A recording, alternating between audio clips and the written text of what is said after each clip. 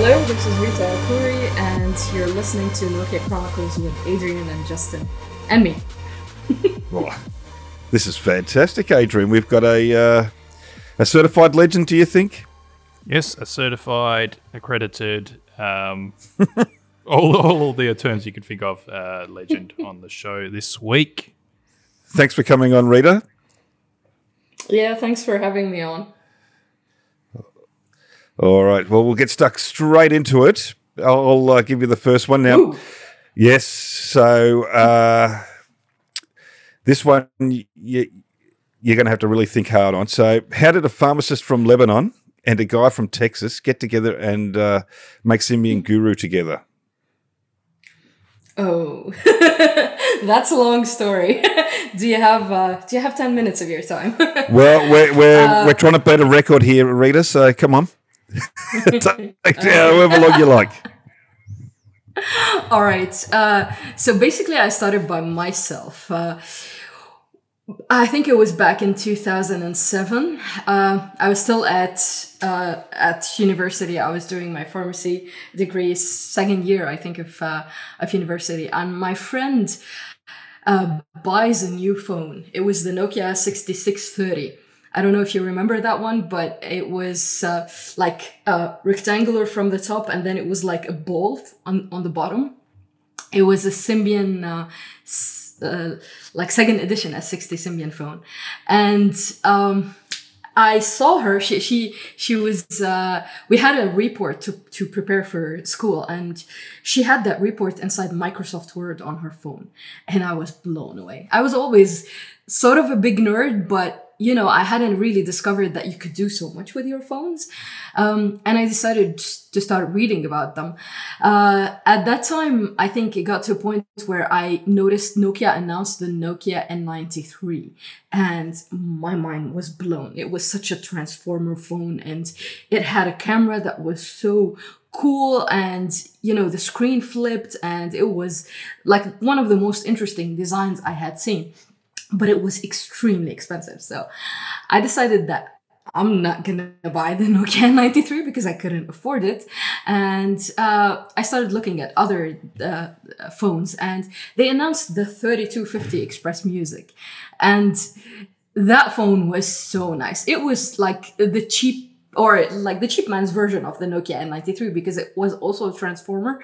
And you could have the T9 keyboard on the front. You could turn it a little bit, and then you would have the phone in camera mode, and then you could turn it again, and you would have an MP3 player sort of design with music controls. And I bought that device, and I started tinkering with it. At the time, I was reading Darla's blog, Riki's blog, all about Symbian and Gadget, and learning a few things. And I was also discovering things on my own with the phone, and I was trying to just geek out, just see what I could do. I would download back at the time Java apps, and they had the .jar extension, and I would try to open them up, find the icon file, change it to whatever I want it to be, and then save it again, and then install it on my phone so that the app would have a nice icon, because I didn't like the icon that I saw. So I remember 5 or 6 months after that, I was reading Darla's blog, and she had just discovered that you could tap and hold, I think, on the menu key. I'm not really sure which one that was. But yeah, tap and hold, I think. And you would have a small pop-up with your last few apps, and you could change between them. And that was something I had discovered the first day I got my 3250. And this is where I was like, but why don't I have my own blog? Okay, I respect Darla, I respect Riki, I respect them all, but I also have a few things that I've learned how to do. So maybe I should have my own blog. And I started on a platform, I think, that doesn't exist anymore. It was called Vox. I started writing a few articles and then commenting on Darla's and Riki's sites, and just putting links to my own posts and telling them, yeah, you should check this out. This is nice. And I wrote it. But yeah, I did that, I think, and then I moved to Blogspot, which was Google's platform. And I did that for a few months. And eventually I saw Ricky mention on his site that he was switching from TypePad as his platform to WordPress. And in his announcement post, where he said that the site would be down for a couple of hours or days or whatever, he mentioned that I'm moving to WordPress because it might allow me at some point in time to have multiple authors. And I jump on that opportunity. I just sent him an email and I tell him, look, Ricky, if you want multiple authors, I'm ready to be there for you. And he says, it's not a paid gig. I tell him, I don't care if it's paid. I'm not getting paid doing my own thing. And two, he had the exposure that, that I didn't, right? I was still getting started. And I was that geeky Lebanese girl pharmacist from Lebanon who was just struggling to get heard. And I didn't have access to anything because one, nothing happens in Lebanon in terms of tech. Like no events happen there. There were better odds of things happening in the US than in Lebanon.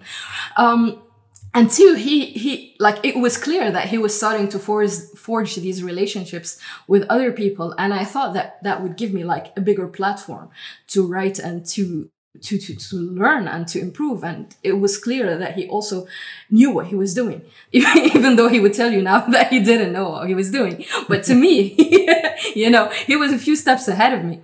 And like, I just didn't want to keep struggling on my own doing it. And that's how basically, I think a month or two later, he emailed me. I'm not really sure about the timeline, but he emailed me later, not immediately. And he said, yeah, let's do this thing. And I joined him for 3 years. I was on Symbian Guru. Ended up writing so many articles. There were days where I would write, days where he would write, days where we would both write. It wasn't anything hectic like nowadays where you see a site publish 20, 30 articles a day. If we did 2 or 3, that was extremely good at the time. And we were doing it out of our free time, right? After school and him after his other work. He got married while I was still there at Symbian Guru. So he disappeared for about a month. He was popping in, obviously, to check that things were still right. But I was holding down the fort. We also had... his nickname was Vampire.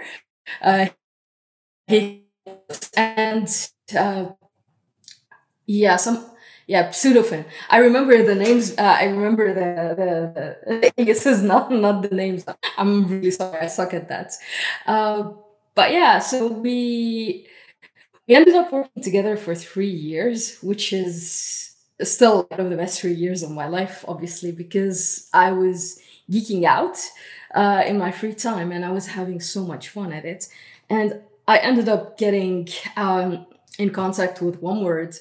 They offered me the Nokia N95 8GB for review. And that was the first device I got for review ever. I started with a bang, I think. And I was going to say, that's a good way to start. At university.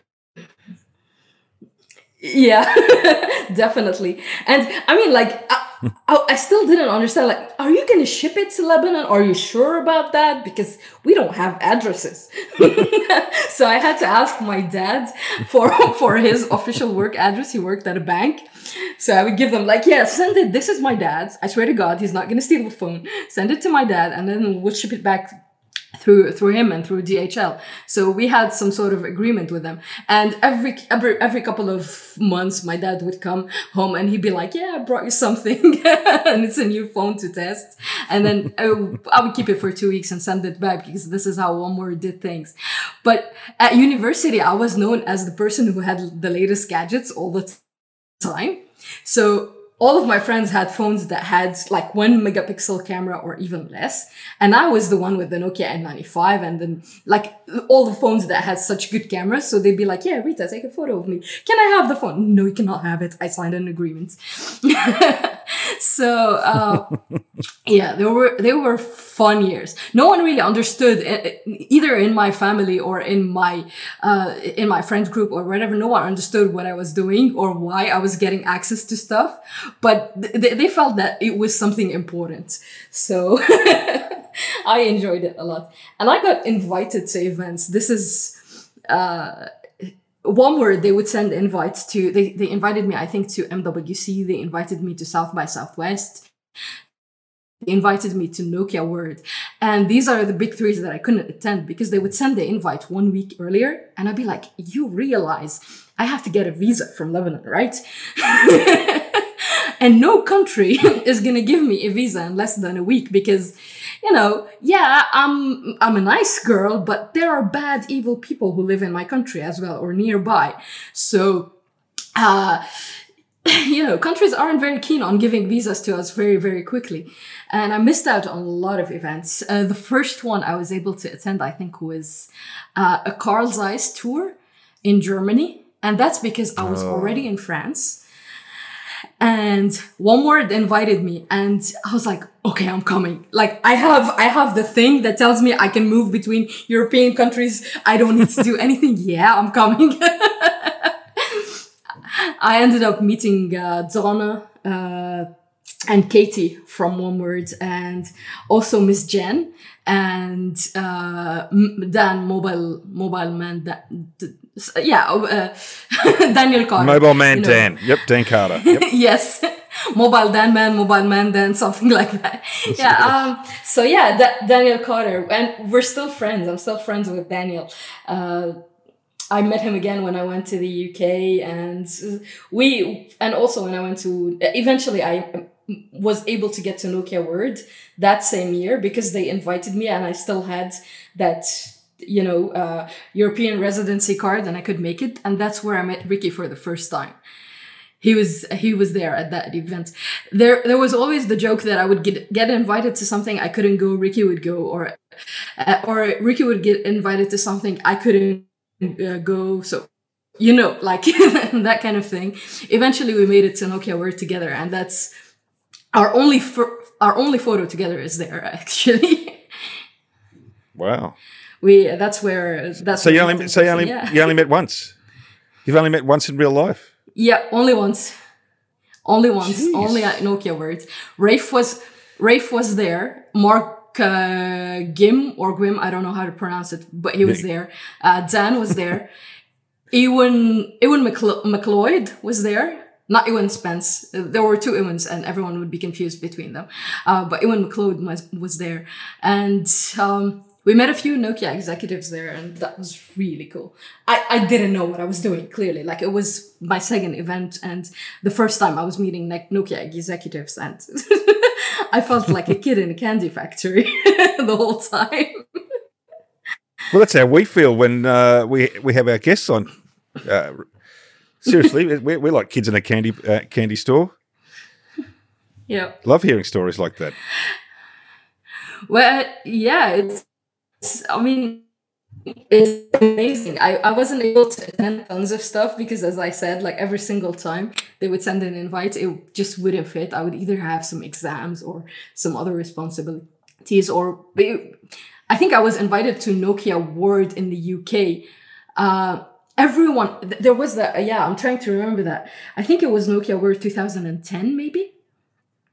I think it was 2010. And every single person I knew was invited.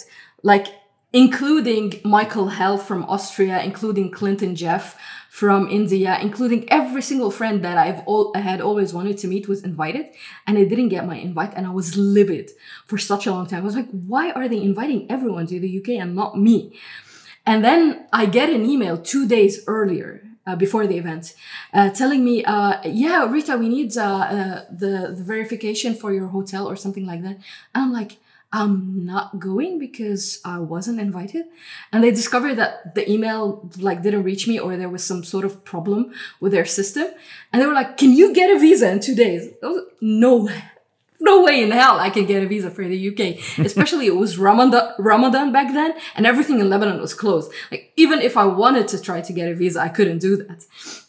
So Michael Hell went there and he had a t-shirt on that says @KhouriRT, which is my handle on Twitter. And he basically took photos with everyone at the event wearing the t-shirt with my name on. And it felt like I was there. And that was the most adorable thing ever. And I mean, it was bittersweet, but it was amazing of him, and it was amazing to have that kind of thing in the community where someone would wear your name on themselves and just walk around the whole event with your name there. All right, that's good. All right, Adrian, over to you, mate. That's a good story too, Rita. Yep. It is. Okay. So you kind of touched on this in your answer to the previous question, but so how exciting did it feel to be a pivotal part of the tech community at the time?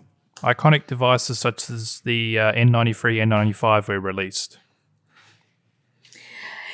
It was, I don't know, it was exciting, it was different, it felt like you were at the forefront of things, like you had access to devices before they were released in Lebanon, for example. In my country, I had access to devices before they were released. It felt like you were part of something that was special and different, and something that was, becoming even more important as days passed, because I don't know if you remember back then, we all said that word, convergence, right? Like we would show off what all of the different devices that a phone was starting to replace, our smartphones, our Symbian phones were starting to replace. And we would be like, okay, this is a calculator, I no longer read it. This is radio, I no longer need it. This is a book, I no longer need it. This is, every single thing that I would carry with me or that I would need in my daily life can be replaced with this small 2-inch screen device. And there was the burgeoning of, modern smartphones as we know them right now, and modern pocket computers as we know them right now. And it felt that we were there. And I was able at so many points to just use my phones in ways that everyone around me wasn't capable of. And I'm not just talking about the camera. I'm not just talking about music. I'm talking about like having an application installed on my phone that had 5 different medical dictionaries and medical books on my phone, right? And I had access to this information in the palm of my hand. I didn't need an edge connection back then. I didn't need the internet. I didn't need anything. I had a whole encyclopedia of medical things installed on my phone, and I could access that information in the snap of a finger. I did my training, my 5th year training involved going through rounds in a hospital for 7 months and passing by different services from oncology to pediatrics to internal medicine, sorry. And, we would have to study cases. And all of my friends were there with their pens, with their notebooks, with their big ass computers, trying to copy all the notes from the patient's files, and trying to prepare the case, and trying to do research, and plugging into the Ethernet port of the hospital's library to get access to things. And I was there with my phone. I'd take 3 photos of the case file. I had it with me, right? And then I would open Microsoft Word and I would start preparing my report. And then I would open the medical dictionary on my phone, and I had access to everything that I needed, including like pharmacology, all the drugs, all the things. Like I had everything in the palm of my hand. And people would, like doctors, interns, residents, they would look at me and be like, what are you doing? What is this thing in your hands that is capable of so many things? No puns intended. But yeah, and I guess this is when I realized that these could be incredibly powerful tools, and that at some point, yeah, there's the geeky and the nerdy aspect of it, but there's also how can you use it in your everyday life? How can you make your regular life and your regular work or whatever you do in your life, how can you make it better through this phone, right? It is a geeky thing. You can do so many things. You can change themes, you can install apps, you can install Twitter, you can listen to music, you can do whatever you want. But how can you use it in your life? How can you augment? This is something Ricky used to say a lot. Like, technology is there to augment and improve our everyday lives. So how can you do that with that tool in your hand. And this is how I discovered that it could be so much more. And this is why I'm still passionate about it to this day, because I saw it become what it was, right? What it's become. I saw the evolution, and I was aware that this is going to be something big from the very first days. From the first moment I laid my eyes on my friend's phone and I saw Microsoft Word and her report on it, I was like, okay. She had copied it, like she didn't prepare it on the phone. She had copied it over, and it was Symbian a 62nd edition back then. But that told me that this is where things are going. Like, this is something that is going to be so big in the future. And I mean, plus at the same time, in terms of community, it was incredible. It was nice to be with so many like-minded people, with so many people who are passionate about what they were doing, and to learn from them. I still look up to the All About Symbian guys, because they were doing incredible work. Rafe was, and still is, I think, the smartest person that has ever talked about mobile. He would blush if he heard that, but I still think he had incredible insights, and he really knew how to get those ideas across in his writing. Steve and his mobile photography passion, Ewan and every little thing he was doing. Like, you were part of a community that was so capable, and that was not defying, but maybe like forging ahead in a path that was still unknown at the time. Like, now we look at people being influencers and writing about stuff, or at tech bloggers, or it seems normal, but the Symbian community started it all, right? Like, at the time, there weren't people blogging about Motorola, whatever phones. No, there was a community that was there for Symbian, and that's where everything started in the tech community, usually in general. Like, that's where, it wasn't just about journalists. So it was, there was a second level of people, who were so passionate about about this whole thing, and who started doing this out of passion, instead of like being paid by a journal to go attend this event and write about this launch. No, we were geeks, and we were writing about it, and we were sharing it with other people. I think you've hit the nail on the head too, Rita, when you said no one was talking about Motorola or it was Symbian that this all started from. You're right. And you're putting yourself, and I think I know Rafe is highly intelligent, but I think you're right up there as well, Rita, being a pharmacist and all. Thank you. Anything else there, Adrian? Oh, I'm just blown away by all the answers, mate. Exactly. Just from a true OG, it's just awesome to hear it all, and it just takes us right back to those days, actually. And I don't know, we get this with all our guests, but every time you mention a device, like, your mind just goes back and just go, whoa, like, it just takes you right back to those days. And you bring back memories as well. Like, you were the one writing about it or doing videos, and Adrian and I were the ones reading it at the time. Yes. So this is what I mean by we're the kids in the candy store. We love listening to stories like this. Good. We're having our heroes on. Yeah. You're also helping us like unearth so many memories right now, and just like right now I'm talking to you smiling ear to ear, because this is such a dear time to my heart, and it was incredibly cool. It was challenging. It was such a humongous learning experience, right? And the people that I met there, the community that was forged there, everything that we learned, it wasn't just it was Nokia, but it was everything that was around it that was so special and so unique, and that you're not going to be able to find it in this word and age, right? Because I mean, any single brand right now is going to reach to one influencer or two influencers or whatever, 10 influencers. And they're going to be like, okay, we need money to write about what you were doing. But it's so different right now. Back then, it was just done out of pure passion, and Yep.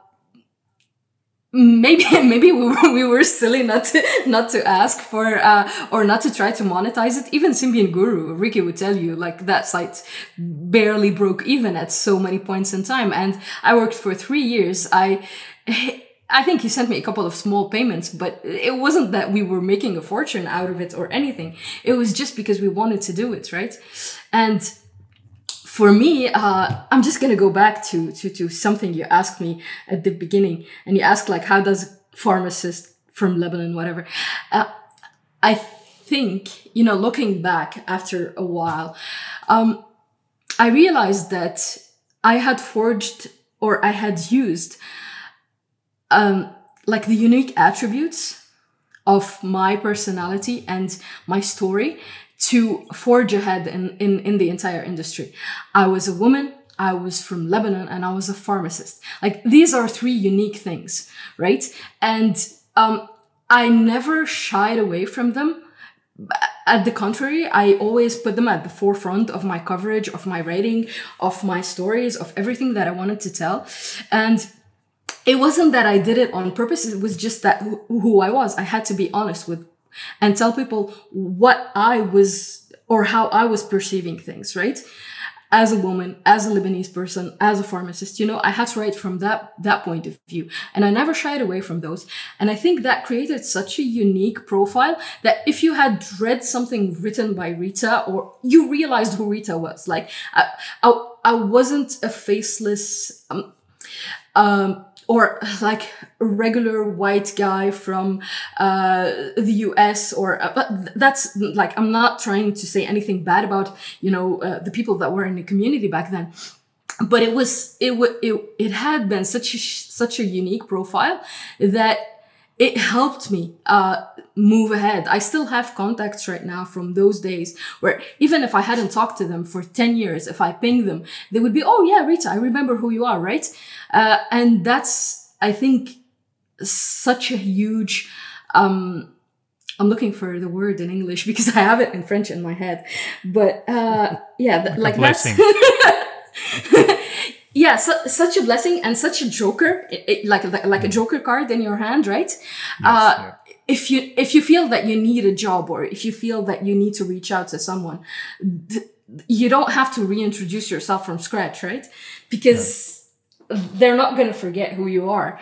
And it's only like many years later that I realized how big that had been an impact on my career as a whole. Jeez, blown me away.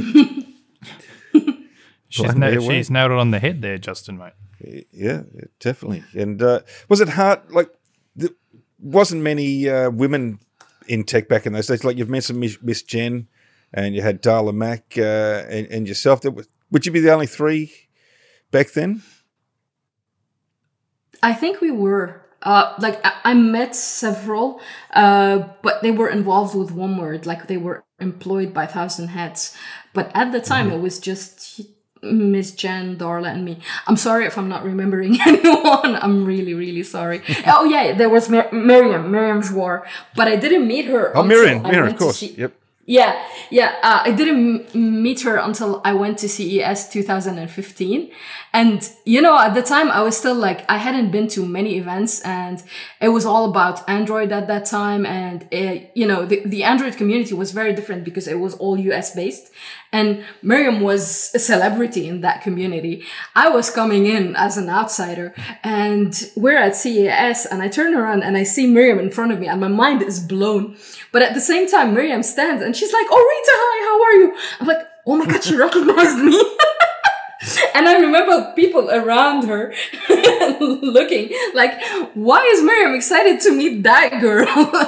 that was, I think, one of my happiest moments in the tech industry, because I was such an outsider in the Android world, and I had never met anyone there. It was my first event, CES 2015, even though I'd been writing about Android for 5 years. I hadn't met anyone. And, to have Miriam recognize me, that blew my mind. Yeah, look, we had her on. She's one of our early guests, and can I say, Miriam was an absolute superstar, and so much respect for Yep. her. Yeah. Yes, She knew who definitely. we were as well, Justin. Remember? What's that? She actually knew who we were as well. So she's quite Exactly, relatable. yeah. She's relatable. Yeah, and she is. She's Very down to friendly. earth. She's extremely down to earth and like definitely one of the nicest persons I've met in the community. And like she was a superstar, right? And Well, she still is. There are, yeah, she is. She still is, right? She does so much consulting. She does rating. She does every single thing. And I have so much respect for her work. And she was able to forge a way and a career for herself that blows my mind. But yeah, we back then it was her, me, Miss Jen, Dorla. I think. Yeah, I hope I'm not forgetting anyone, and I'm sorry about that. All right, we'll forgive you. And I don't think there'll be many more anyway. But let's bring the mood down a little bit, Rita. Okay. All right. So, was it a long process to shut down Symbian Guru, and could you see the writing on the wall? Yeah. Sorry it about that. I had to ask. Yeah. I'm still gonna be smiling and laughing talking about it because there are so many years now between us and then, between now and then, yeah. So I remember me and Ricky had talked about it for several months, like probably 3 to 5 or 6 months at that point, and we didn't feel the joy of doing Symbian Guru anymore, right? We didn't feel that there was excitement in this anymore, and we felt that things were happening in the iOS and Android world that Symbian and Nokia didn't seem to realize or understand. Like they were trying to so hard to focus on, yeah, our phones have incredible cameras. Yeah, our phones have, I'm talking about Nokia. They were focusing on the camera. They were focusing on GPS, which, back then, the first iPhone, I think, launched without GPS. They were focusing on so many different things and trying to sell themselves that way. But one, they had no presence in America whatsoever, in the US. And two, there was so much developer support for iOS and Android. And both of them had understood that having an app store was crucial to the experience. Nokia tried to have the Ovi store, but it didn't go anywhere. You didn't have tons of options there. Developers really seemed to be flocking. Every single time a new service would be announced, you had an app for iOS and an app for Android, but you didn't have anything for Symbian, right? And this is where the writing was clear on the wall for both of us. It was clear that Nokia wasn't seeing where it had to go. Like it had to put its foot down, say, we're going to focus on software, we're going to focus on services, because services are taking over the world right now. And yeah, keep doing your camera stuff, keep doing your music stuff, keep doing, all of your other specialty things. You're such a reliable phone. I can throw you on the ground, stomp on you 7 times and pick you up and take a call. Whereas I couldn't do that with an iPhone or an Android phone back then. But keep doing everything you're doing, but put some focus on the experience and on software. And I remember, I don't know if we shut Symbian Guru down before the touchscreen Symbian thing was announced, with the 5800. I'm not really sure if we did it before or after, but it was clear that things weren't going in the right direction. And we had a long talk, and then eventually we decided to do it. We're like, yeah, there's no more joy in this, and we cannot keep. I remember we said something that we couldn't keep recommending something that we wouldn't recommend to ourselves, right? Yep. So we had to, if we were no longer being honest with our coverage, then that was the end of it. right? We weren't getting paid, we weren't getting anything else out of it. So if there was no longer any joy or enthusiasm, and if we had to keep talking about something that we weren't comfortable talking about, then that made no sense, and we had to shut down the site. And I remember it was covered by Engadget. That blew my mind. And I'm not sure if TechCrunch or The Next Web or some other big site also covered it. The entire tech world just blew up for a whole day. And Ricky and I we were chatting on Google Chat back then. Google Talk, that's how it was called. We were chatting, and because Google has launched so many different messaging apps over the years, you lose count.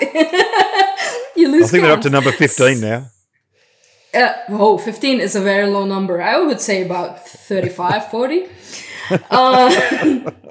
It's a running joke in the Android world. Like, can Google make this a messaging service? Yeah, they will. They'll add a messaging service to YouTube if you want. They have done that, by the way. Anyway, so we were sitting there for the entire day, I think, and just talking to each other and saying, "Geez, what did we just do?" But we were still feeling good about that decision. Like, we never regretted it. It was weird for me because at that point I was working in a pharmacy while still trying to set up my own. I think I had bought my own pharmacy, and I was renovating it and trying to get it set up. And but I was still working in a pharmacy, and I remember sitting in the back room of the pharmacy, staring at my phone and being, "Oh, damn." But at the same time, like, whew, I no longer have to do this, right? Even though I enjoyed all of it, by the end, it wasn't that simple. And I thought that was the end of it for me. Like, I would never write again. I would never have a blog again, because I wanted to buy an Android phone and I wanted to move into that ecosystem, and I had zero knowledge about the entire ecosystem. And somehow I ended up several months later, I missed writing. I really missed writing. So I ended up on freelancing for a site that I enjoyed reading. It was called the entire thing is called App Storm, and they had a Mac site. And on the Mac site, they announced they were launching an Android site, and I applied, and I said, "Yeah, I've never written about Android, but I have experience writing about Symbian, and I just got an Android phone, so I'd like to write for you." I freelanced for them. I ended up becoming the senior editor on the site a year later, and then I moved to Android Police, and 7 years later, I'm the managing editor of Android Police. So it's an entire career that spanned from me looking at Darla's post and thinking, yeah, I could do this whole thing. You've done well, but you're right. Like, Nokia had everything in the palm of their hand. They had the massive market share, but you're right, they couldn't get developers to write apps for them. And that's what killed them in the end. I think you're right, they had their own services, but when it came to app developers, they couldn't get them. Yeah. That was the big issue. All of the services, all of the innovation at that time, it was spanning from the US, starting from Facebook and Twitter to Instagram and other services, and seeing them available on iOS and Android, but not on Symbian, it really spelled the end, right? Yeah, it did. The switch, we can talk about the switch to Windows Phone, but I got some review units, I think, at the time for Windows Phone. I think I also tried a few of them, but it never felt right for me. And I always felt that it was lacking in terms of features. I think at the beginning, it didn't have notifications. It didn't have push notifications. That was a big one. So many apps didn't exist on the platform. It was it couldn't get going, right? They couldn't get it off the ground, and it's sad to see now. I think Ricky said the same thing about Windows Phone. Couldn't get into it. And as you say, the missing features, like, didn't even have copy and paste when they first came out, and things like that. So, yeah. All right, Adrian, it was forgivable. Yeah, sorry. I'm saying some things were forgivable with iOS when it first launched. It didn't have GPS. It didn't have 3G. I think the first iPhone didn't have an app copy-paste, store. Didn't have an app store, right? But by the time Windows Phone or Nokia was starting to use Windows Phone, iOS had gotten these, right? Yeah, so. right. They couldn't be several years late and say, yeah, we'll start where the iPhone started. People aren't going to forgive you for that. People are used to having these things. So you cannot start 3 years late, be 3 years late with all the features that you offer and expect people to be like, yeah, sure, we'll give you a few years to get your act together.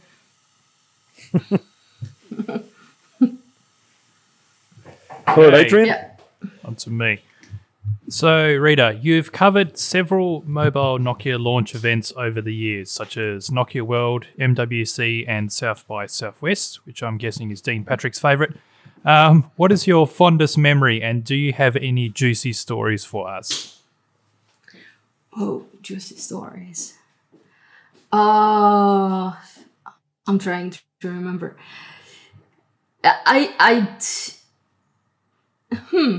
Give us some gossip. Something that will get someone into trouble. I don't think that this is gonna get me into trouble, possibly. Go on, spill your guts. But I think it was the Nokia N82, sorry, or 86. I don't know, no, N82. N82 or N86, I'm not really sure. It was an N80 phone. This is when we were invited to the Carl Zeiss factory tour. And it was me, Dan, Miss Jen, as I said. There was, I don't know if you're aware of him, a guy called Miraj Shaya. And we... yeah, he was involved in the community a little bit. And we were at a bar at the end of the day. And somehow I started playing piano. I was a little drunk, tipsy, let's say. And One Word had invited a person whose name I completely forgot. And that guy was the kind of nerd who would bugger you the entire time. And he was buggering the entire Nokia team the whole time, right? He'd be like, yeah, my phone can do this better. Why can't you do this? Why can't you? You know, not the easygoing kind of personality. And he was annoying us the whole trip. I'm sorry if he's listening right now. So but there was a point where he, I think, and ANSI decided to have a keyboard competition. He had, I think, a touchscreen phone, if I'm not mistaken. I don't know which touchscreen phone it was. Maybe, yeah, I think he had a touchscreen phone. And ANSI had a Nokia phone with a keyboard. I think it was the E71. And he was trying to convince ANSI that he could be faster than him. They decided to have a competition typing a sentence and repeating it multiple times. So ANSI typed the sentence. He used copy-paste. And he had like 7,000, and the other guy was typing furiously. And I recorded that video. Then we had someone from the Peace Corps who was at the hotel, and we had a conversation with him. Like, the whole thing is on video, right? The competition, the furious invitee who was trying to to type every single word, ANSI copy pasting. Me just laughing the whole time, playing the piano a little bit. The Peace Corps guy who started telling us war stories and whatever. And at the end of our trip, Nokia asked us for our phones back, and I format the phone and I give it to them. And then I realized that I had deleted or that I hadn't backed up that video. And Daniel and I have a thing where we say what happened in Aachen stays in Aachen. So I think it was Aachen or Aalen. I'm not really sure. I think it was Aalen. That was a German city. So what happens there stays there. That video was never publicized. It was never available for anyone to watch, but it was a fond memory. Oh, what a shame, though. Yeah, all the photos that I took on that trip were gone, but that video, I will never forget that video. Oh, jeez. All right. Yeah. Back to me, Rita. Yep. So your old online name was .sysx. Is there any special meaning attached to that name? It's the extension of the applications that you installed on Symbian. It's .sysx. Okay. Do you have any And do favorite? you still was use that that every now and nerdy. again? No, the That was a nickname, I bit don't nerdy. use it anymore. Lots of people would ask me What were you why gonna is that say? your name? And I'd be like, an old yeah, Symbian it's thing. just the extension of... Yeah. Right now, I'm known as Hori RT on all platforms, so I try to grab that address, that name, whenever I want to. I think it's unique enough that I'm able to get it, which is good. Otherwise, maybe one day I would That's revive the dot six. Oh my god, that was terrible. Oh, is that how you pronounce it? I was going to say, so that's how you I pronounce used to pronounce it. it. Yeah. Do you remember all those apps you had to make sure that they were signed? Yes. Oh my god, you Yeah. just reminded me. There was a site where you could go and you could upload an that's app right. and get it Yeah, I signed remember with. that. I think it was a Russian site. They're the best. I At think doing, so. Dodgy stuff. Yeah, exactly. Right now, you would never do that, right? But back then, you'd be like, yeah, sure, Russian site. I will give them the application I want to use and get whatever thing they're gonna apply and download it, install it. Who cares about my data? I know they've probably got. They probably know where you live and everything now. So. Yeah. Those were the days I do remember, and just seeing so many apps, and I was like, yeah, I want that, and then you're like, oh, it's unsigned. I have to get it signed. Yeah. By the way, speaking of, you were asking me about weird things or stories from the community. There was one thing, it wasn't in the community, right? But it was, OneWord had a competition. And they decided to send Nokia N97 minis to 10 people across the world in the community. And they had a competition where they would send you challenges. Oh, there was also the Ninja thing. Oh my God. Yeah. So they had weird competitions that they had us participate in.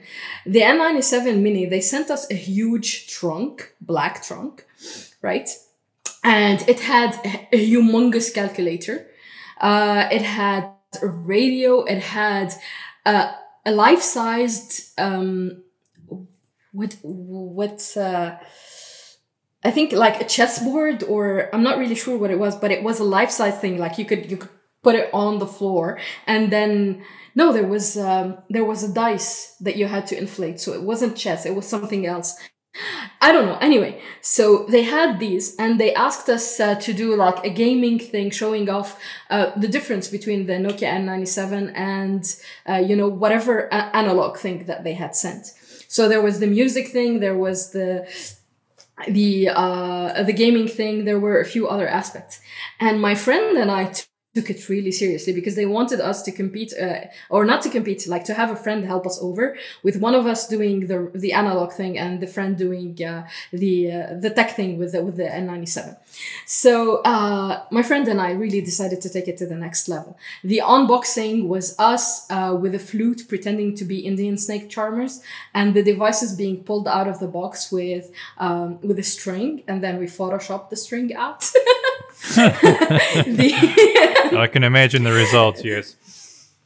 Yeah, the gaming thing, we went to her father's lawyer office, and I pretended that I was waiting for my turn, and then I decided to play a game, and then I inflated the dice and I put the whole thing on the floor, and she was trying to tell me, no, you cannot play a game like that in the office. And the music thing, I think we went on a I'm trying to figure out how do you say it in English. like a téléphérique, which, a cable car. Yeah. So we went on a cable car and we tried to convince the cable car company that this huge black trunk thing we're carrying does not include any explosives. And we're gonna get it. We're gonna get it on the cable car. Like in Lebanon in 2008. That was a stretch, right? There was also another one. I don't know. I think it was productivity or something. And we went to a mall with the huge black trunk. I was carrying it around everywhere and we went on the escalator and the security guys came and they were like, "What are you doing?" I'm like, "I'm filming something for a competition." But I won that competition, or we won that competition. We got two Nokia N97 minis, and that was amazing. Like, my friend got hers, and I think at the time I already had the Nokia N97 mini for some other reason, and I decided to get an N86 and gift it to my aunt. So she still has the N86, which is good. My aunt has it. I took a photo of it a couple of years ago. It was still functioning, and it was the white one. It was so beautiful. But yeah, like crazy stories. There was one time where they sent us ninja costumes, and they wanted us to wear them and pretend to be ninjas.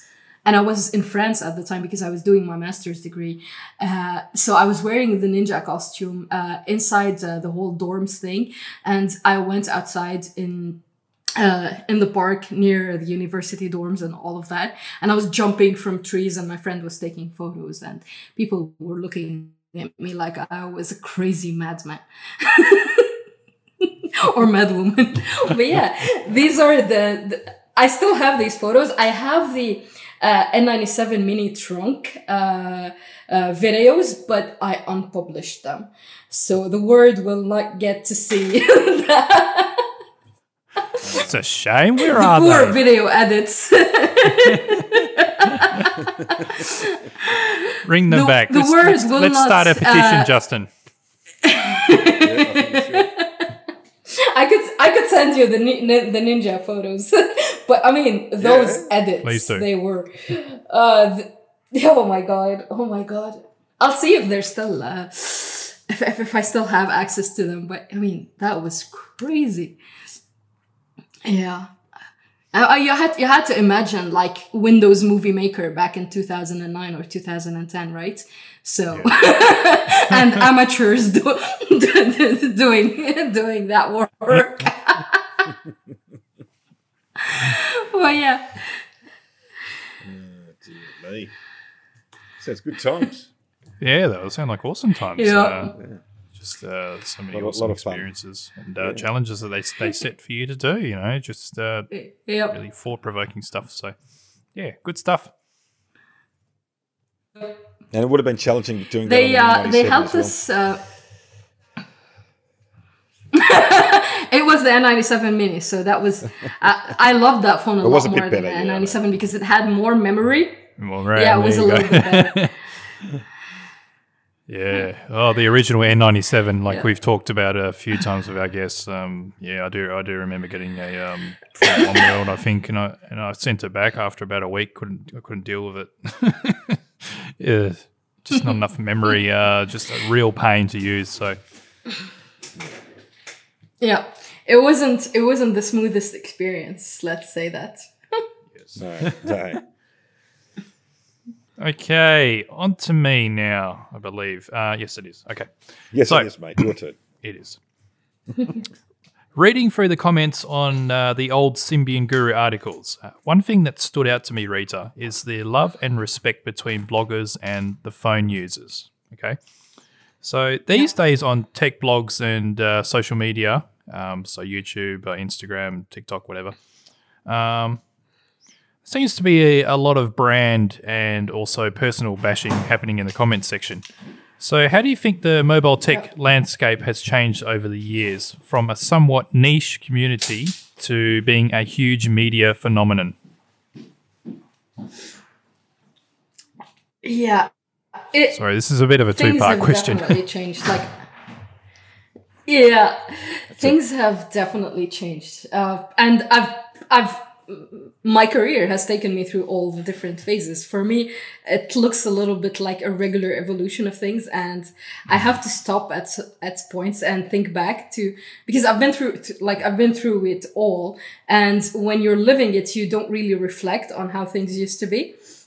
And there are times when I'm like, it didn't used to be like that. Like back then, you would have to, if you wrote an article, there wasn't Twitter, it wasn't public. You had to go, for example, email Ricky or Darla and tell them, look, yeah, I posted something.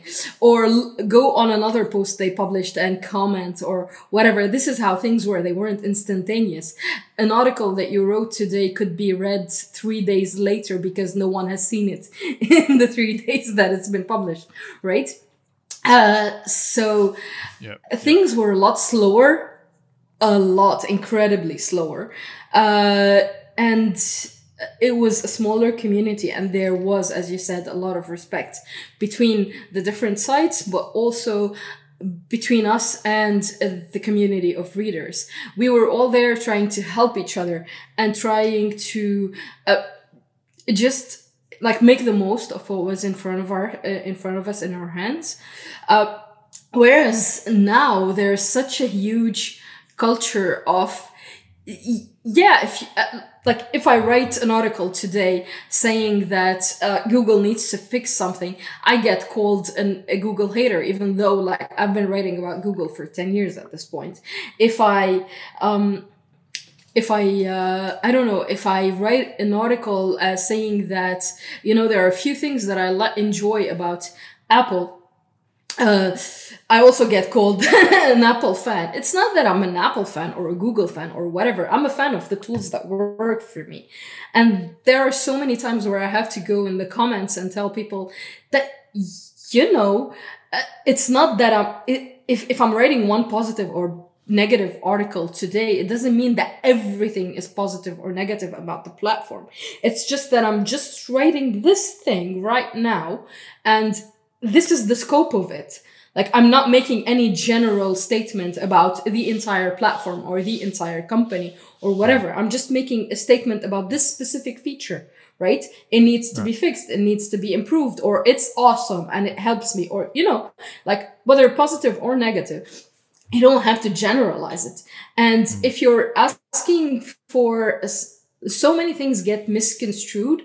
Like you could be asking for, just a few days ago, I wrote an article saying that I would like more colorful flagships, because every single company right now is announcing, for example, the iPhone 13. It comes in red, it comes in blue, but the iPhone 13 Pro, it has a very pastel kind of blue. It doesn't have any red. There are no colors. And Pro premium phones, or the highest flagships being released nowadays, they don't have any colors. They're black, silver, potentially gold. I mean, and it's sort of like every company has decided that, premium phones should have very serious, very respectable colors, because no one would want purple on their phone. But I love the type of voice you put on too. So I was writing an article saying I would like more colors, and so many people are coming in and saying, no, we wouldn't like more colors. But I mean, it's nothing if they offer more options, right? I'm not saying stop making black phones. I'm just saying I want more color options. I'm not saying black should go from phones, right? So you write something and it can be misinterpreted, or people can take it to the next level. It's sort of like so many people in the comments nowadays, or in other places, they're sort of in their default mode is, I want to fight you, and I'm going to look for whatever you say so I can fight you. Whereas 10 years ago, 14 years ago, whatever, when I started, the default mode was, I'm going to help you. Right? Yeah. Like, I'm gonna maybe disagree with you, but disagree respectfully. Or maybe I'm gonna point you to a different thing, or I'm gonna tell you why you're wrong, but maybe I'm gonna tell you that it's my opinion that you were wrong, without really diminishing you as a person, or without really bashing you or anything like that. So, I try as much as possible to tone these down. Sometimes I just walk away from the entire conversation if it gets too much, and if I feel that I'm getting like too involved or too heated or whatever. There were times when I would keep on replying, but with time you're like, okay, whatever. You're a person sitting in front of a computer trying to pick a fight, and I have a job to do, and I get paid for doing this thing. You do not. So I try to remind myself, I'm getting a paycheck at the end of the day. You're not. So also, I'm just not gonna pick a fight. And I also have exactly, like I have enough maturity and enough experience behind me to be like, don't take it personally, Rita, just don't. Sometimes I'll be so sarcastic in my reply that, it oozes sarcasm, and people are like, oh shit. what did you just do? But sometimes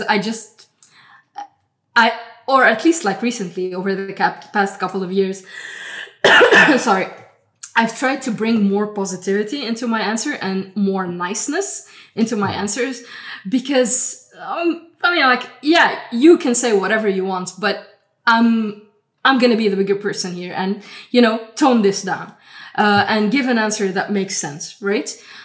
So you have to make the effort for it. Like niceness and kindness nowadays online is an effort, whereas being evil and being confrontational and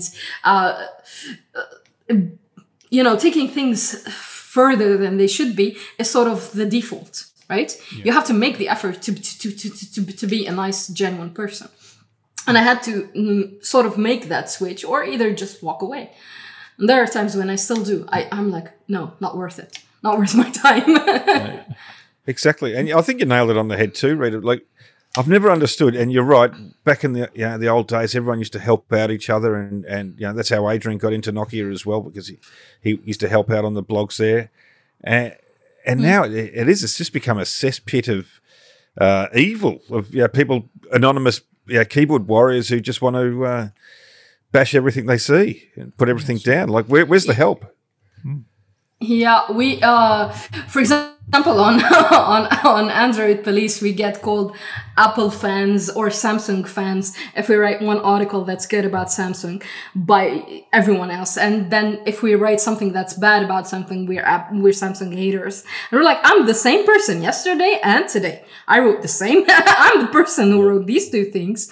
I'm still the same person. So please just understand that there's nuance in what you're writing, and there's nuance in the word, and don't take,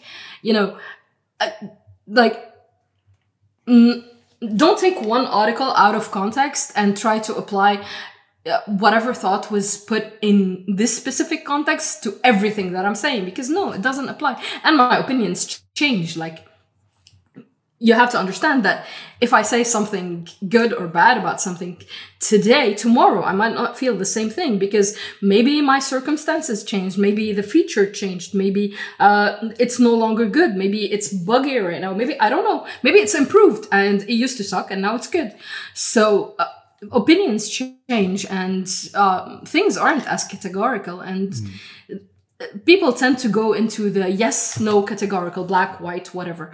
They have trouble understanding that there's nuance in what you're saying. And it's easier to go, you said something positive about that, then you mean you're positive about everything about it. But no. Certainly, yeah. Let's go back to the Nokia days then, Justin. Where it was so much easier and definitely. Funner. And more fun. Where do you think it began, Rita? Like, it was a helpful community, and now it's just a lot of hate and parochialism, and as you say, Samsung hater or Samsung lover or Apple lover and whatever. Who cares? You're just there to help people. Yeah. That's why you're writing what you do and stuff. So, where do you think it's down to the accessibility? I guess where everything's just loads. Remember back then, like everything took ages to load, and if you wrote a comment, it would, you had to put real measure into it and think about it, and you welcomed everyone's opinion and all of that, and everyone wanted to help out. But now, because you've got a million different things, whether it's a blog or on YouTube or and everything loads so fast. You can just, if you don't agree with their opinion, you can just go off at them and go on to the next one. And I think, being on our phones all this time, just, even being on your phone a lot these days during the day, it's just, brought that negativity to the fore, and it's just made people, I guess, more negative. But what do you reckon, Rita? I do agree with you. I agree that the instantaneous aspect and the fact that it's there and the fact that, so many people are involved at this point. Back then, it was such a smaller community.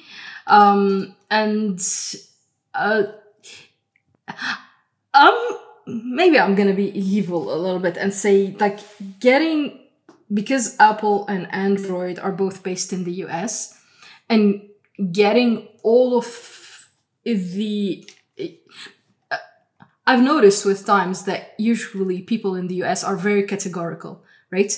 And I'm not just talking about phones. I'm talking about they're opinionated and their opinion very, like, there's less nuance. If they like something, they like it. If they hate something, they hate it.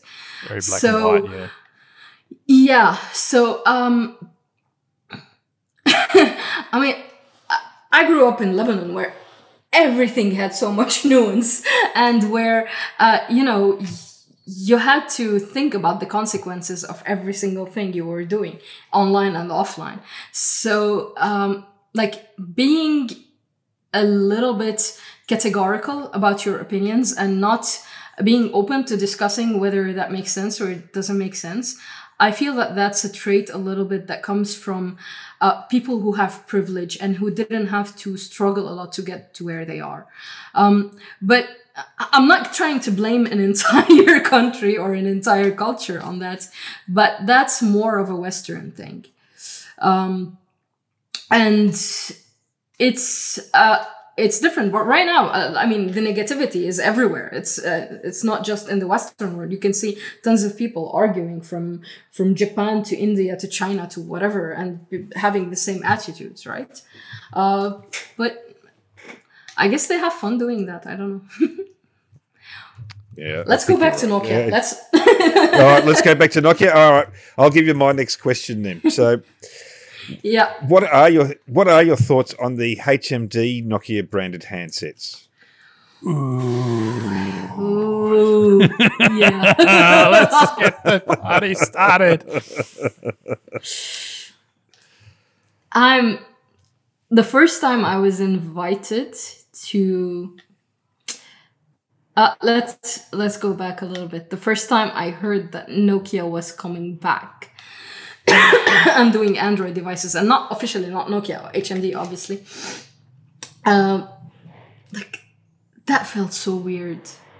So weird. Because, I don't know, it's a little bit like you having an ex, and that ex coming back in your life, but coming back completely changed. Because, and you no longer having a connection with them, right? You no longer feeling that there's anything common between you two, but there are so many good memories and so many. That just the word Nokia has so much connotation in my life, and it brings so much in my heart, in my feelings, mind, and so much. It has shaped a great part of my adult life, and hearing that word and noticing that it wasn't the same thing, it was weird. It was awkward. I got invited to the Nokia something. It's telling that I can't even remember which phone it was. Confusing naming schemes. Yeah, in Lebanon. And I went to the event, and I was there like, I know no one here. The entire community feels completely different, because I had gotten to know a few people from the older Nokia days in Lebanon as well, like people who were writing for newspapers and who were doing TV spots explaining technology and that kind of stuff. So there was like one or two persons, but it just wasn't the same at all. And I mean, I've seen them. I've seen them try to do a few things, and in the beginning, it looked like they were really going in a good direction with Android. Like they were focusing on stock Android. They weren't adding any things like Samsung. They were trying to differentiate themselves that way, and it seemed that they were really on a good path forward. They gained some market share in Europe. They were trying to leverage that brand that every single person loved, and they were trying to do some really good things with it. But I don't know what happened about 2 years ago. I think, yeah, about 2 years ago, they sort of like, it went to whimper. They would release one phone every now and then, and there was no excitement anymore. They tried to do a pure view phone using 5 cameras. It took 5 seconds to take a photo with that. They were on a, like, I would say I was hoping that they were going to take off, and I was hoping that they would bring some much needed competition to Samsung and to Apple and to Xiaomi and Huawei and all these other brands. But I don't know. I don't know what happened there, because it felt like for a year or two, everything Nokia was so hot, even on Android Police, like everything Nokia was so hot. And then all of a sudden, nothing. People didn't care anymore, and they weren't doing any exciting releases anymore, and it didn't matter at that point. And it went from huge excitement to just a whimper. I agree. And I think, my theory is that Nokia 9 PureView was the thing that's like, that obviously cost a lot of money to make, and that they're a company that doesn't have a lot of money behind them. And because, as you say, it took 5 seconds to take one photo, it had an outdated processor. And I think they lost a lot of money developing that phone, and that's why I think they've got phones coming out every now and again. Then they're all lower end or mid range phones, and that's it. There's nothing aspirational about them anymore. Yeah, processors last and all that. It's just it's a bit of a mess. That makes sense. Oh, thank you. All right, Adrian. All right, on to me, my good friend. So, after several years across various publications such as Phone Arena and now in your current tenure as managing editor at Android Police, what do you see as the next important battleground for mobile technology? Ooh. I knew you were going to say multiple. That first. If you think there's more than one, of course. Yeah. I don't think there's a lot of talk about VR. There's a lot of talk about AR. There's a lot of talk about wearables. Yes, these things matter. I think the real battleground right now is in making all of the gadgets that already exist and all of the tech that we already use integrate well together. And you see companies like Apple, for example, doing that or starting to do that really well. Google is still struggling with that, clearly struggling with that. And in my opinion, it's not going to be about a single device or a single form factor or a single medium for connecting with other people or consuming content or creating content. It's not about a single thing. It's not about one thing. It's about making all of the things that you have around you work well together. It's about moving from one device to another. It's about, suppose you have like an implanted chip in your ear and a phone in your hand and the TV in your house, and having them all work together without any friction, without any wait times, without having to manually move things around. All of this, like the smart speaker in your house or the watch on your hand or the whatever, having all of this work together very well and in such an integrated way, I think that's the big battleground for companies right now. Because they can do whatever they want if you're still pausing and like opening the YouTube app on your phone, clicking the Chromecast button, choosing the Chromecast, and then sending it to the TV, there's still friction. Like we've gotten so far ahead, right? It used to take so much longer to do this kind of stuff. But there are still a few steps.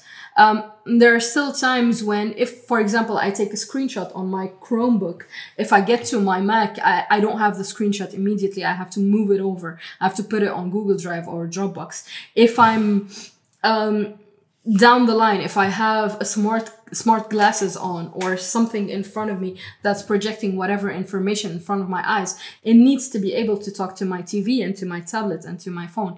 This kind of things, this kind of connection between all the devices and this kind of integrated experience is something that's where it seems that companies are putting their focus forward. Like you can see with the latest Mac OS and iOS stuff, you could see that if you set a focus mode, I mean, I'm not saying Apple is doing notifications or anything right? They still suck at that. But if you set a certain focus mode on your phone, it applies to your Mac. So there's something there that's going in the right direction. There's something there that's happening that's telling me, okay, if I set my phone on Do Not Disturb, please also put my computer on Do Not Disturb because I need to do some work. If I decide to, like, this thing blows my mind. If I dismiss a notification on my phone, why does it not disappear from everywhere else? I just dismissed it, right? Like I saw it or I opened it or whatever. Why is it still on my tablet? Why is it still on my computer? If I don't know. There are things that already work well. If I take a photo on my phone, I can see it on my computer. I can see it on my tablet. I can see it on my TV. But there's still friction there. And making these things work together, having such an integrated experience, that's the forefront of technology for us. You see, I don't know, like there are so many companies that launch these videos. I think Nokia did that at one point.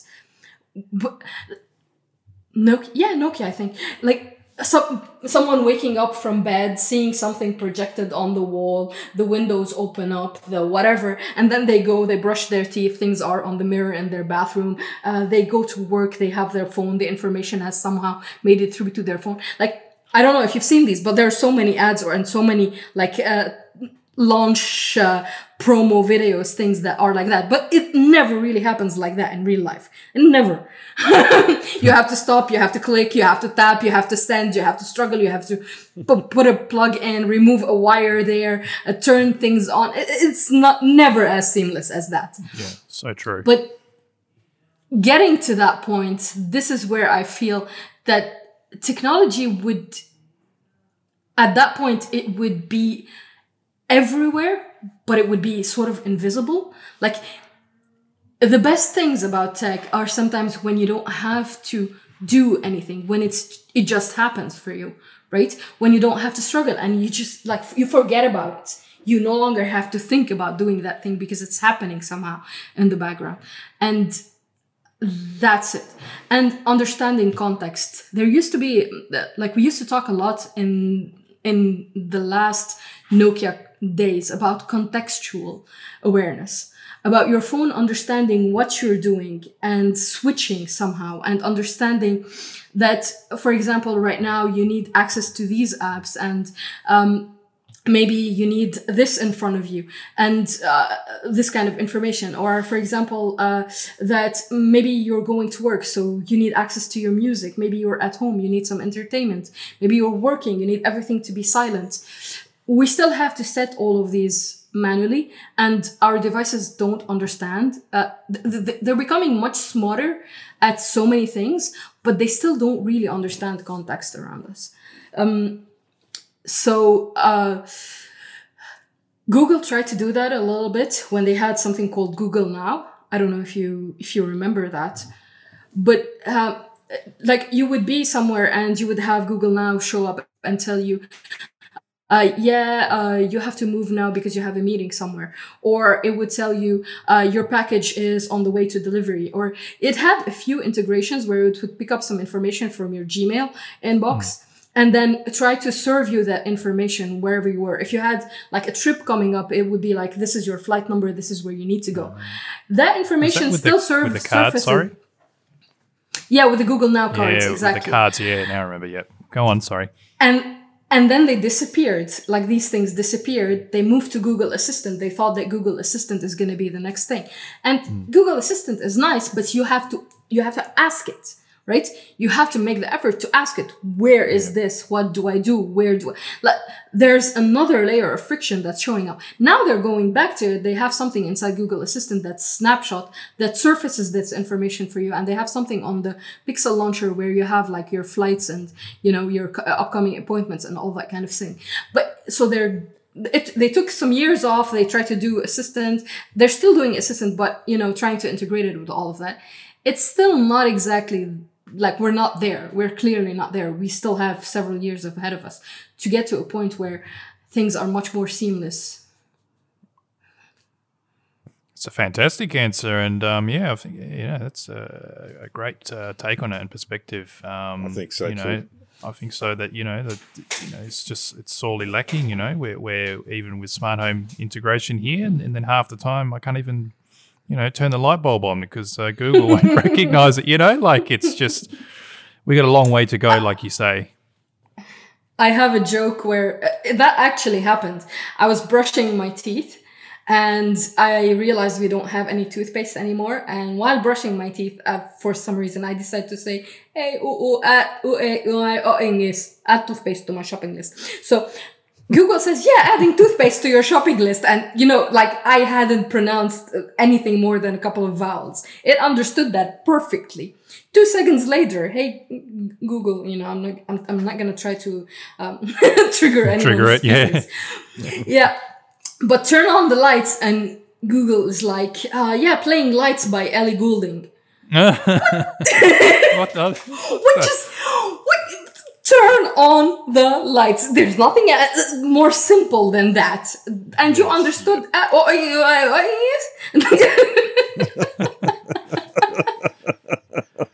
Well, I think I'm going to try that on my Google Homes. Yeah. You have to be brushing your teeth and then issuing a command. I think that's the correct use. I'm going to test that out. Got Google Homes everywhere in the house. Yeah. I want to ask quickly, Rita, sorry, do you have any thoughts on foldables? Yeah. I'm excited about them. I still feel that they're a couple of generations away from becoming interesting for me specifically, because I don't want to carry a heavy phone with a heavy battery and large screens and whatever. But and they're also probably like a couple of generations away from being interesting for more people. But it's clear that this is where things are headed, right? To be able to have something small that you can slip into your pocket. Us women, we have tiny pockets on our pants, tiny jeans pockets for some reason, where you could put like your fingers up to one knuckle down, maybe, or two at the most. So having, large, massive phones, it's not the most practical thing for us. So having like a smaller device that you can carry around with you easily, but then unfold and have such a bigger, larger, richer experience in front of you, that's much more practical, one. And it's sort of a little bit magical in a way. Like it makes you go like, wow, oh shit. It was so small, and then big screen. So yeah. That's it. Yeah. Well, we could always go back to wearing the. You remember the clip on the leather pouches for the old Nokias? You just wear it on your belt or your. Oh, those things. Oh, I remember wearing that in school. You were one of those. I was one of those as a teenager. So dorky. And then it got to the stage where I had to hide it under my school shirt because I thought, well, the I was in my 20s doing that, Adrian. Oh, God. Jesus.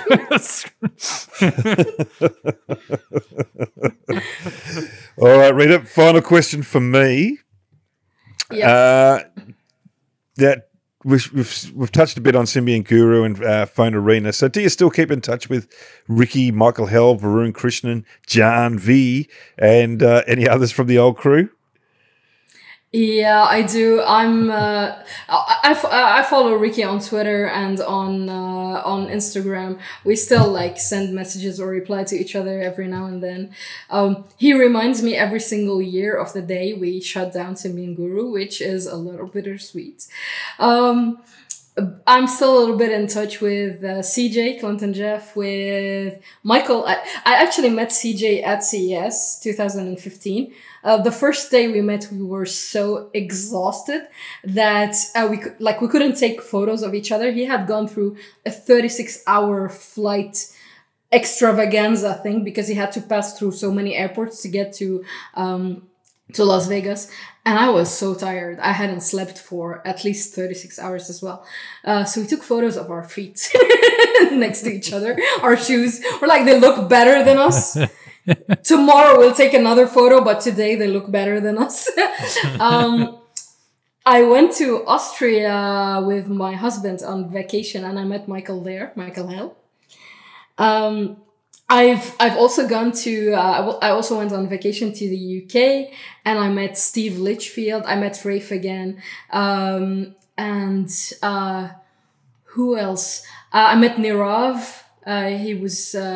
He's currently with XDA, but he used to be also involved with the Symbian community. A few other people that used to read me back then and still followed me to the Android world across the years and all of that. Who else? There are a few people like Dhruv Bhutani. I would like to meet him in person. I still haven't.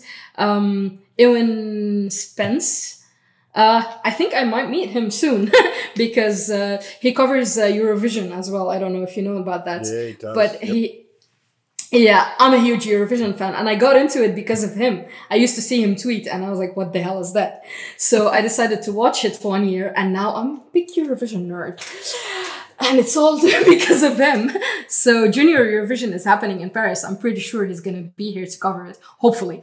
Otherwise, I have my hotel booked for Eurovision in Italy next year, and I'm pretty sure he's going to be there for sure. So I'll definitely meet him. So yeah, like some people I kept up with in different mediums. Some people I'm coming to your country. Do you mind if you drive for an hour and meet me? And this is how it happens. I try to at least like put a face to people once. Steve just met me at a train station, I think, when I was in London. He said, I'm just coming in for an hour or an hour and a half and then I have to go back, but let's make it happen. You flew from Lebanon. I can take a train. So that's what we did. That's romantic. Varun, I've met him on a couple of occasions, different events as well. So it's still, I enjoy staying in touch with the community. I still see their tweets, reply to them. It's usually just Twitter nowadays where you're in touch with people. And with Michael Hell, there's a bit, I think the friendship is a little bit more developed there. We had a video call a while back with me, him, and CJ. And when I flew to Austria, my husband was with me, so Michael knows my husband, and they they enjoyed each other's company. So that's another friendship that has spawned from this. So it's cool. So Michael Hell sounds like we've got to get him on, Adrian. We do. It is. But yeah, you do. We've got to get Michael Hell on. You do. And Eurovision, I've just never got it, Rita. The music's a bit out there and poppy and over the top. And yes and yes and no.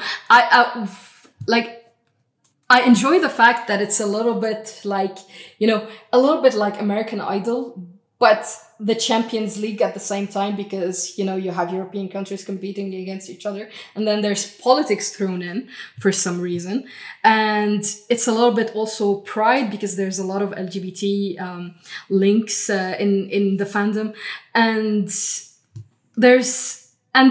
it's also about the music, right? So it's music, it's politics, it's competition, it's a little bit of everything. And then you discover these stories of artists just getting started and, trying to make the best presentation they could. And because I follow it, like I follow songs from the beginning to the end. And then you discover some really indie stuff that wouldn't be known because they would never make it to Sweden or to the UK or to the US. So they would never be really big names. And also, there's a lot of ethnic stuff that you discover. So I'm always a fan of Albanian songs because they're so different. And I mean, they remind me a little bit of Lebanon. They have this kind of ethnic vibe to them, but they're also so special in their own ways. So this is part of it. And over the last few years, like if you see the winners over the last 5 years, every single winner is so different. We had the jazz guy from Portugal. We had a crazy chick from Israel. We had the very sentimental Dutch guy. And now we have bonkers rockers from Italy. And some things are a little bit cliche. Some things are a little bit trite. Some countries still don't understand how to do it. But if you see the top 5, usually the songs are so good. And in my opinion, they're excellent. Like my husband has become a fan because of me. And he was more excited about the announcement of Turin yesterday than I was, because we had already booked the hotel. We were like, we're banking on Turin, we're banking on these days, so let's make it happen. And they announced the days and Turin that we had already booked, so we're super excited about that. You just have to, I don't know, like forget the Eurovision of 2000s and watch it with new eyes, because the last couple of years have been full of real quality, in my opinion. And what do you think of Australia being in Eurovision? I was a huge fan of Katie Miller-Heidke. Yes. I still think it's weird. Like, yeah, this is Eurovision, but we have Australia thrown in for some reason. I mean, you guys you're huge fans of Eurovision for some reason. I don't understand why. It's not that I don't understand why, it's that I don't understand how it started, but I understand why you're huge fans of Eurovision. It's such a special thing, right? And there's nothing like it. Like, I would say maybe Champions League for sports people is almost the same thing. And I watch sports, right? I also watch football. I also enjoy that kind of thing. But there are so many different aspects and different things that I enjoy. And Eurovision is also a little bit about the community. Like a few years ago, maybe it was a bit like Symbian because it was such a tight-knit community and people from outside of it didn't really understand what Eurovision was. And it's not until a few years ago that more people started getting into it and more people started understanding what the whole thing was about. And now you have people from the US writing about Eurovision and you're like, what? But yeah, it's made it such a... such a discovery and such a weird thing for them to enjoy, I guess. Have you been out to Australia at all, Rita? Nope. On the to-do list, but we're trying to do Europe now because we can get a visa easily. Like we don't need a visa. We just move around. But I think at one point, if we get the French nationality, it'll make it easier. And, when you have a bit more free time on our hands, because you have to take into account, I think, like 1 day to get there and 1 day to get back, and then 2 days to recover from getting back. So you're functional human again. True, very true. Okay, so we're on to the tail end of the podcast now, and the question that everyone's been waiting for. Top 5 Nokia devices of all time, Rita. Yes. Did you have them written out? I did. I cheated. I love them when everyone does that. Yeah. So the first one, definitely the 3250 Express Music. That was my first Symbian phone. I just loved that it was such a transformer phone. I loved that it could be 3 different things depending on how you flipped the bottom part. And it's basically how I got started, like the whole origin story of Rita in the tech world. It's that phone. Then two of them for two different reasons: the Nokia E71 and the Nokia Beautiful. N82. Yeah, both of them I won them. Like, I had such a good luck, by the way, I think in the entire community. I'm the one who won the most phones. Like, there would be a draw, I would win a phone. There would be a competition, I would just like work my ass off to get the first prize. There would be something, I would just try to win the phone. It was for me. I like, hate people like you, Rita. No, I really, I was lucky, but I also put a lot of effort when it was a competition, because like things were expensive in Lebanon. I still didn't have like any money of my own. I was still a student. I was still trying to, make ends meet, and like putting down $500 or $600 on a phone, that was just out of question. So I was just doing my best, but I got lucky a couple of times. The E71, I won it at a draw at the launch event in Lebanon. They had just 10 journalists, I think. They decided to pick two names out of the hat, and they picked mine. And I was like, what? It was the first thing I ever won. And the N82, there was a competition, I think, for some reason, and I won it. I'm not really sure what it was. But I won an N8 as well. I won the two N97 minis with my friend when we did the competition. I think I won a 5800, the first touchscreen one. Yeah, there were several. But yeah, so the E71, because, it's the E71. Like, that's the phone that sort of made BlackBerry irrelevant at the point. It was, the first time I saw it, it was so small, so sleek. So, I mean, how do you put such tiny keys and fit a full keyboard into such a small phone?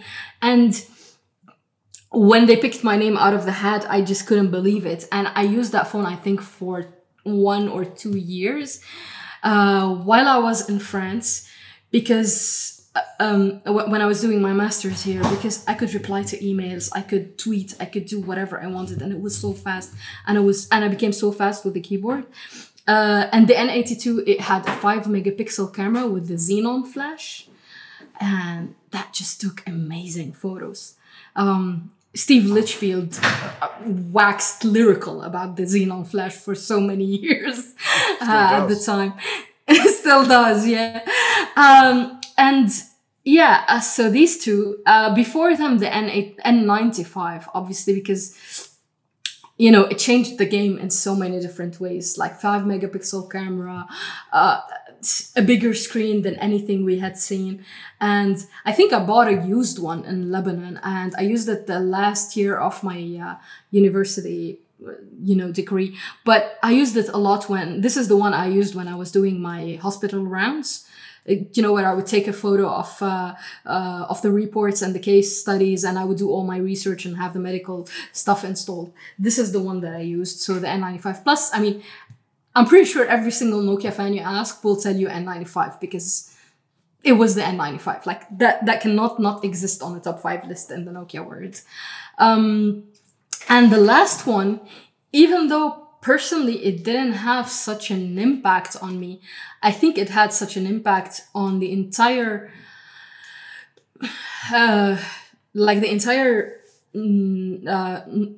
technology and mobile world. It's the 808 PureView.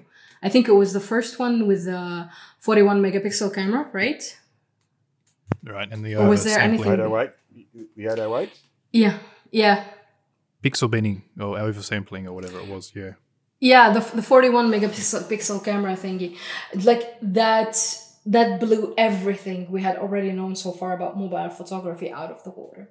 And I think it was Damien Dining? Yep. Who was behind all the photography chops of that phone. And, that told us that mobile photography can be taken to such a higher level. And we had to wait in the Android and iPhone world for at least 5 years, 6 years even, to get anywhere near that. And I don't know if we've surpassed that, and pixels, even with 12 megapixel cameras right now, can take really incredibly good photos, and they have so much AI happening in the background. Things are much further now down the road. But the 808 back then, it was something else. It was something completely else. I couldn't use it because it was the Symbian Touch S60 Touch thing, but the camera, out of the word. So these are the 5. 3250 Express Music, N95, E71, N82, and the 808 PureView. It's a pretty decent top 5, Adrian. It is. She's reeled off some pretty good classics there. So, yeah. Awesome list there, Rita. I would go as far to say bangers. Bangers. Yeah, that's it. Yes. All right, and where are we on the leaderboard, Adrian? Leaderboard. I think I talked. See. No, we love this. This is fantastic, Rita. It's fantastic. So she's close. She's within plus minus 5 minutes. Wow, Okay, this is pretty cool. Let's drag it out. Let's drag it out. Give us a story or an anecdote. I have one last thing to show you, because I was listening to Darla's podcast, to Darla's episode, and she talked about the Nokia MP3 player. I have something that's better. Yes. It's Really? Nokia Oh, here we Slipper. go. Another exclusive. It's a Nokia slipper. As in shoe. as in shoe. the shoes. Yes, the shoes, but the rubber shoes that you use usually when you're cleaning the house and there's lots of water, and I don't know. This was a funny thing. I remembered because I was at my aunt's. And, I was obsessed with Nokia back at the time. I had so many different phones. I was trying things, that kind of thing. And then, I'm looking at my aunt's slippers. I'm like, Nokia. Then I look away and I'm like, wait, why did I see Nokia on my aunt's on my aunt's slippers? Am I that obsessed? Am I seeing that logo everywhere I look? And I tried to find the photo because I tweeted it. I remembered that I tweeted it, and I found the photo for you, so I can send you the link and you can put it in the episode notes, because I'm sending you the link. It's huge. And then when I tweeted that, lots of people replied that Nokia in the early, I don't know when, in their early days, they didn't start as a communication company. They started as a rubber company or something like that. I'm not really sure. I have to brush up on my knowledge of the company. But they didn't start as a communications company or as a network company. They started in something else. And I don't know if this is a relic from those days. I don't know if this is a Chinese-made thing where someone in China decided that Nokia is a brand and I'm gonna put it on a slipper. I have no idea, but it's a slipper with the Nokia logo on it. So. Wasn't made by HMD. They put their name on everything, I think. So. No, that was back in, I think. Wait, I don't know when I sent that tweet, but that was around the 2009, 2010. So HMD didn't exist back then, but didn't exist yeah. Yeah. Well, that's pretty good. Plus, I mean, it looks like crap. Amazing too. You will see the photo. Yeah. Oh, I'm looking forward to this photo. Adrian, you have it in your inbox on Twitter. Okay, I'll check. You can see the goods. I can see it in the goods. Let's have a look, I'm Adrian. glad Come on, TwitPic share it out, saved it. mate. Hang on. Oh my god. That looks so old school. Hang on, I'm sending it to you, Justin Messenger. Hang on. All right. Should be coming through right now. All right. Let's have a look. Just have a look, mate. Look. Oh, that is style personified. That is sensational. What's with the lines? I have no idea. Grooves. Yeah. The whole thing, I have no idea. I love the floor, though. The floor looks fantastic. Yeah. That's awesome, Rita. Love it. You have to share Can it we- in the episode notes because, We I mean, will. people need to see this. Well, how about usually we put people's faces on there? How about with your episode, Rita, we just put the Nokia shoe? I wouldn't mind. All right, do it, Adrian. Do it. You I got will. permission, mate. Episode art. There you go. All right. All right, Adrian has one more question for you, I think. Yep, Wait. go ahead. Oh, where can the listeners find you on your socials? Yes, that's it. So basically, I'm at HouryRT, which is KHOURYRT, on Twitter, on Instagram.